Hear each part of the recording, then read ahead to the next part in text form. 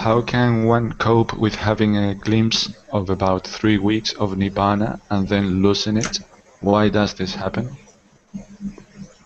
I got a question. What is a glimpse of nirvana?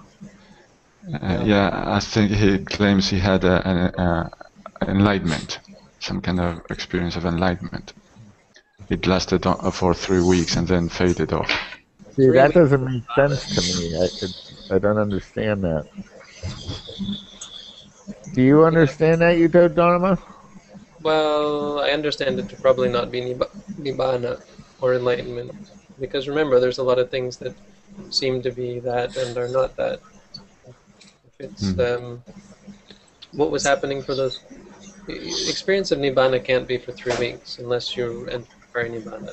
The technical, I mean, it could be, but the technical manuals say 7 days is the maximum of total nibbana for a non. Um,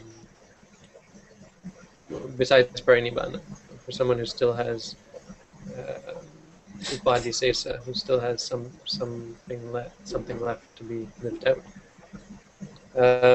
But that 7 days is there. There's no khandha. There's no aggregates. There's no physical. There's no feelings. There's no perceptions. There's no thoughts, and there's no consciousness uh, except in the technical sense of a consciousness that takes nibbana as an object. But what is that?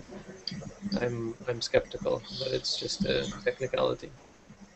Um, the 3 weeks after that, um, some of the aspects of that experience, if it is an experience of nibbana, will wear off. What won't wear off, at the very least, are what are called the three lower fetters. That person has no more view of self. Um, it's not possible for them to give rise to a view, to hold on to, or to ascribe to a view of self.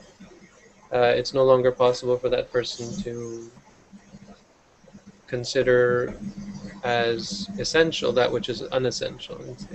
For instance, thinking that rites or rituals are going to make them enlightened. And it's no longer possible for that person to have doubt about the Buddha, the Dhamma, and the Sangha.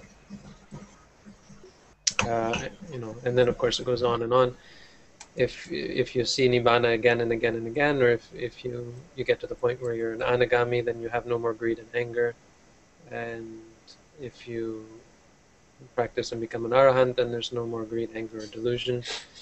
And that doesn't fade away. Enlightenment doesn't fade away.